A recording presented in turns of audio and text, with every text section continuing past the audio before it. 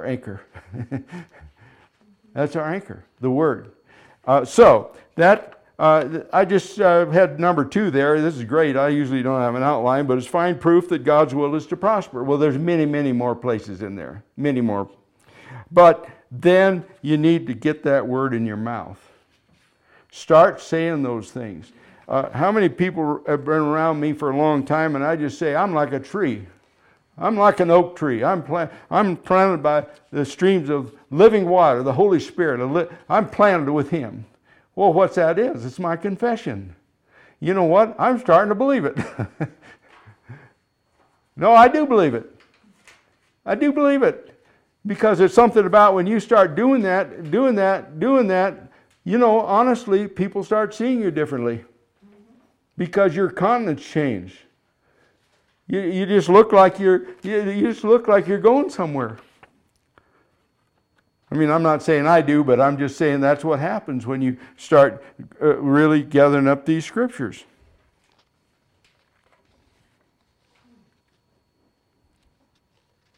So what kind of words do you want in your mouth?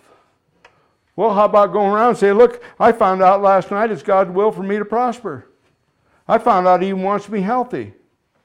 Now, I didn't hear that on Christian radio the other day because they were singing this song that sounded like I'm going to lose everything. That used to be just country western songs where you lose everything. Now I hear it on the radio. Christians singing these songs. He'll give and He'll take away.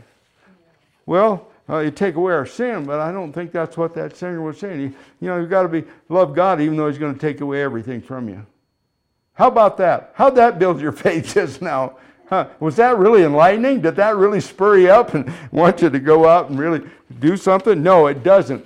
But the melody is so good that people love the song because the melody is so good and it flows so good. And you start listening to some of those popular songs right now and you'll say, oh my gosh, I wish I didn't know those words. But I don't know how I got off there, but I'm off there because there's just some truth about that. Now, Psalm 112, this is pretty good. Because I'm going to give you something you can say now. And you should. And some of you may be familiar with the 112th Psalm.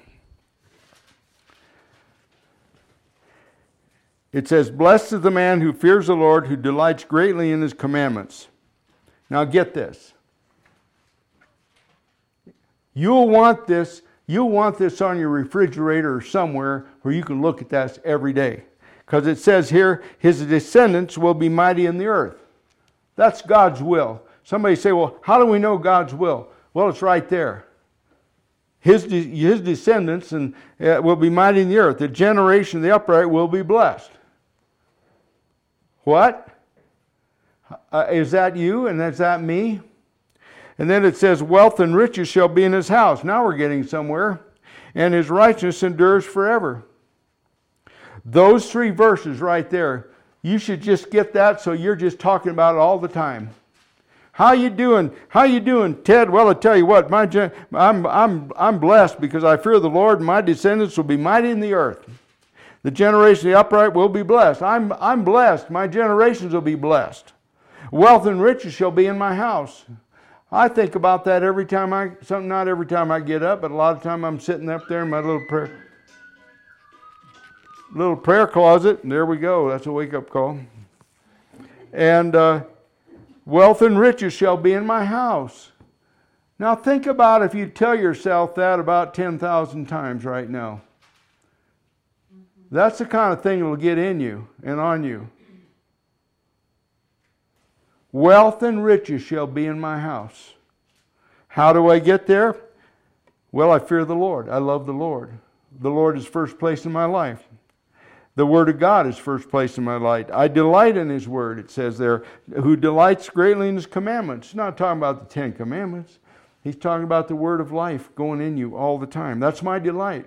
What do you think about during the day? What gets you really stirred up? You think about that. And His descendants will be mighty in the earth. Have anybody ever come up and said, how's your kids doing? How are they going to do? And the guy said, oh, boy, it's so tough anymore. They're in school, and I don't know what they're doing down there at school. You know, blah, blah, blah, blah, blah. No, my descendants will be mighty in this earth. I plan on it. I plan on it. My descendants will be mighty in the earth. Why not expect that? Wealth and riches shall be in my house, and his righteousness endures forever. Unto the upright there rises light in the darkness. He's gracious and full of compassion and righteous. A good man deals graciously and lends. So there's a lot of things here, but I want you to get that in you right now. We're talking about money, paying our bills, and we're talking about a long-term situation here. We're talking about long-term. We're down the road a ways, because as I finish those kind of things, I'm going to slip you over to 2 Corinthians, and I'll probably close with this for now. But it gets right down to believing God, expecting prosperity, and learning how to work with God's plan. In Genesis, it said that it would be seed time and harvest, now and forever. Amen. We're living in seed time. Seed time and harvest. It's the law of the land. It's the law of the universe. It's not something somebody made up to receive an offering at a meeting or anything else. It's something in Genesis. It was declared that it would be seed time and harvest, summer and winter, so on and so forth, now and forever. It's seed time and harvest. How we end up with harvest is how? We have to plant some seed. And so people renege, and sometimes even in ministry, some people say, well, you talk about money, they'll think that you want theirs. Well, no, that's not my case. What I want is people to prosper and be in health, even as their soul prospers. And I realize I've sat on this prosperity a long time. And I guess I got a wake-up call recently. I said, you know what? People need to hear this. They need to be encouraged about the money. But there's a way that it works and a way it doesn't work. Now, if we can go to chapter 9 of 2 Corinthians, and this is probably the greatest one of all of them. There's several. But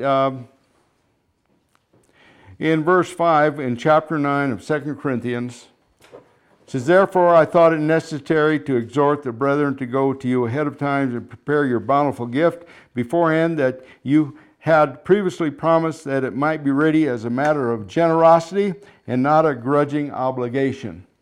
How many have stepped into a situation where people wanted you to give them money, and at some point you just grudgingly gave it because you didn't believe in it, you didn't want to, but you gave it anyway? Well, that's not a good thing. It's not a good way to set the place for you to prosper. Because if you didn't want to give it in the first place, there probably might not be a great big blessing on that. And maybe you didn't want to give it because you thought you were manipulated. And you thought you just felt obligated. It wasn't in your heart. So let's keep going here. Here's principles in giving. It's what my Bible says in verse 6. But this I say, he who sows sparingly will also reap sparingly, and he who sows bountifully will also reap bountifully. So let each one give as he purposes in his heart, not grudgingly or of necessity, for God loves a cheerful giver. And if you have an Amplified Bible, it's very important, because it makes a statement in there. If you've ever been manipulated out of money, this is a good statement, because it says, whose heart is in his giving. Okay, because I know a lot of people come out with a prosperity message, and it's all about giving this and you can get.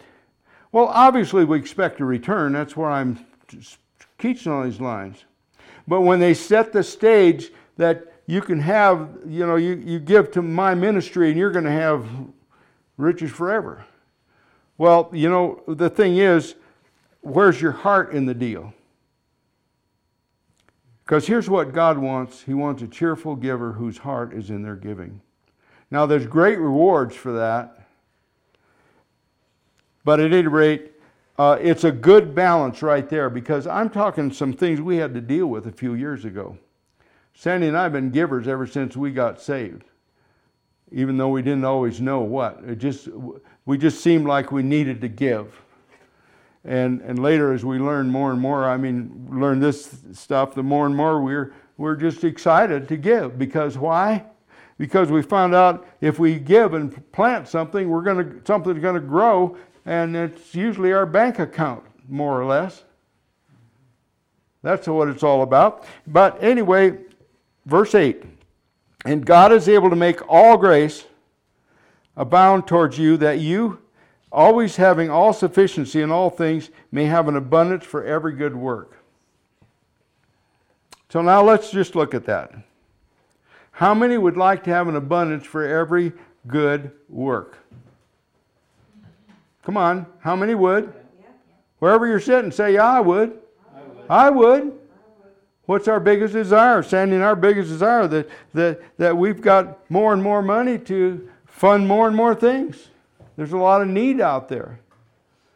And we'd like to be, we give now, but we're inspired to want that abundance.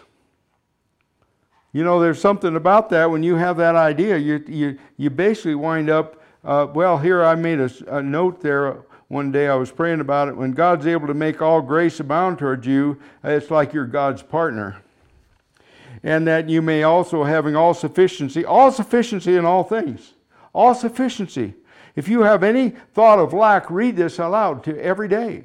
And anytime you give somewhere, just remember this scripture. You will have an abundance for every good work. Now, this may not happen the first time you give somebody a couple bucks, because I've seen people go down that thing too. I know one person that heard this and went out and gave away his entire tool chest, and it was expensive. He was a mechanic, and he kind of heard this preaching somehow and thought if he gave that away, he'd get another one the next day. Well, he still didn't have it, and it's been 30 years ago.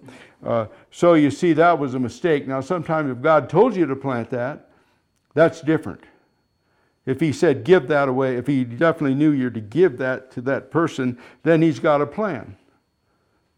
He's got a plan to replace it, probably with something better. But see, just to give it because you're trying to see if this system works, that don't work. Amen? Or oh me. So anyway, I'll keep going here a little bit. But anyway, it's all sufficiency in all things may have an abundance for every good work. Just think about that.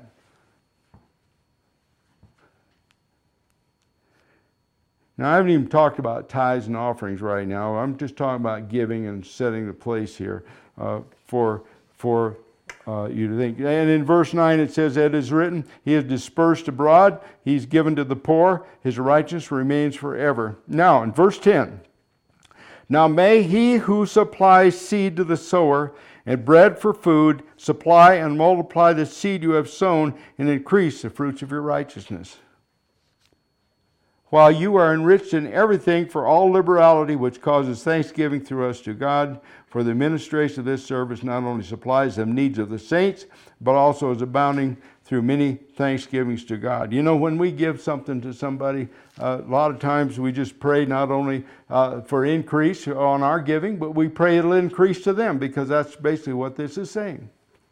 It's saying, we give you something, we pray that'll increase in your life. Because God's able to increase that. Now, I started out this message, and I'm about to close here for now, but I started out that how many of you are concerned about the fact that your buying power may have dropped 20-30% in the last year? That's how I started. Well, I've come around to here to show you, first of all, it's God's will for you to prosper. I said, first of all, expect to prosper. And then I said, prove it's God's will. I hope with a few scriptures I threw out there, you've got no doubt. You found out that He's got a covenant to take care of that. And once you're a born-again believer, you step into that if you want to walk with Him in it. It's all there for you. And now we get around to the idea that your giving can make such a difference in your harvest. There's a little scripture next door there before I leave it, but it's in chapter 8 of 2 Corinthians, and your Bible may say, for you know the grace of our Lord Jesus Christ, though he was rich, yet for your sakes he became poor, that you through his poverty might become rich. And if you read the Amplified Bible, it says abundantly supplied. Praise God, I'm abundantly supplied. Sandy and I are abundantly supplied for every good work and charitable donation. We have ability to plant something in it in Jesus' name. Amen. Now, think about that. Go around saying, I'm abundantly supplied. Instead of saying, I'm so poor I can't pay attention. I can't afford the down payment on a free meal. You know, we come up with all those jokes, but here it says, I'm abundantly supplied. Why? Through Christ. Through his covenants. So, you know, I know this is Paul preaching here, and he's going through some things, and he's just really encouraging, exhorting people what giving should be. But we do know one thing, sowing into the proper seed is everything. And when I teach next time and we get into the tithing issue, well, I'll just talk, well, why not? I'm there right now, and I didn't start my clock, so maybe I'm you know, just another one of those things that I don't know if I've been talking 10 minutes or 25 or I don't know. But go to Malachi, and I'm not going to spend a lot of time on this right now. But I had to deal with this because, you know, when you start about tithing, and then you get into all these people that are cheapskates and they don't want to tithe, and they'll say, well, you know, that's old covenant. That's the old law. Tithing's the old law. No, it isn't. I don't have time to prove it. It's a Melchizedek priesthood. We'll do that another time. But what he says here, he says in verse 8 of Malachi 3, it says, will a man rob God? Yet you have robbed me. But you say, in what way have we robbed you? And he says, this is God speaking through Malachi, he says, in tithes and offerings. You are cursed with a curse, for you have robbed me, even this whole nation. Bring all the tithes into the storehouse, and there will be food in my house, and prove me now, says the Lord. Now, I don't want to spend any more time on this, except the question always gets down, what's the storehouse? Well, a storehouse is somewhere you're going to have provision, am I right? And basically, we're talking about food. The food we're talking about is the Word of God. And I know everybody, you know, preachers say, well, you got to bring it into the house of God. Well, who is the body of Christ? Born again believers, am I right? That's right. And the other thing is, who is providing a word of faith? Who's really putting a word out that you know? It's like Sandy and I mean, we deal with this, and we don't always send a tithe to the same place. But it helped us understand something when it said it doesn't have to be some big ministry. It needs to be somebody that's got the storehouse of the Word of God flowing out of them in their ministry probably, even if they're not great big. But they're sowing Word of faith, Word of God into people's lives. Right. From the best storehouse there is, right here. So I don't know if that agrees or don't agree or anything else, but you see, that's how I see it. It is important to tithe. It's not the old law. It's a Melchizedek priesthood. Don't want to get into that right now. It takes too long. But you see, there is an importance that we find that 10% off the top, and we pray about it, and we send that into somebody that's feeding people the Word of God. Even if they're the neighbor next door with a little Bible study, or their preacher over in Africa, or who, you know, it doesn't matter. You pray about it, but you see, that stops it, because so many people say, well, you know, you got to give to this, or you got to give to that. No, you don't. It's Spirit-led, but it needs a storehouse, is the Word of God. And then you couple that up with 2 Corinthians 9, and whose heart is in their giving. And it gets lovely, because all of a sudden you realize you start doing that consistently. You know, I just, in closing here, it says something, I just read it. God loves a cheerful giver. And I'm looking at that one day, looking at these words, because they always begin to speak to you after a while. And I said, well, what is a giver, Lord? And he said, well, just pick a trade. What's a teacher? School teacher. Well, that's somebody that's trained up in their teaching. That's their profession. That's what they do. How'd they get to be there? Well, they got some education. They went out and they do it every day and every day and every day. He said, that's a giver. A giver isn't somebody just all of a sudden, they got all tied up and they gave somebody $5 one day and thought they'd really done something. Well, that's great. But see, God wants that prompt to do it, cheerful. It gets to be a habit to want to give. Because the next thing you know, begin to prosper. Might take you a while to shift into it, but it's talking about supernatural prosperity, which is getting into God's plan. I don't know how else to say it. It's so important for us, all of us, every one of us, to get into the supernatural money. Because you see, if we stay in the world system, he'll rob us blind. The God of this world will rob us blind. Because he'll figure out, well, you can't live on that you're making right now, so what are you going to do right now? See? You say, well, what I'm going to do is keep blessing God, keep giving. And you know, in our poorest days, Sandy always found something to give. And sometimes we had given so much ahead of time that when we hit that poor day, we just drew on our heavenly account. I never thought of it so much at that time. But we left this state in 1987 broke and owing a lot of money. I won't say how much, but it was a lot. And I know what a lot is. But I'd been teaching this word. I'd been believing God. We'd been tithing whenever we faithfully. We'd been actually had a ministry. We were supporting a couple missionaries with more than we even believed that we were sending over there.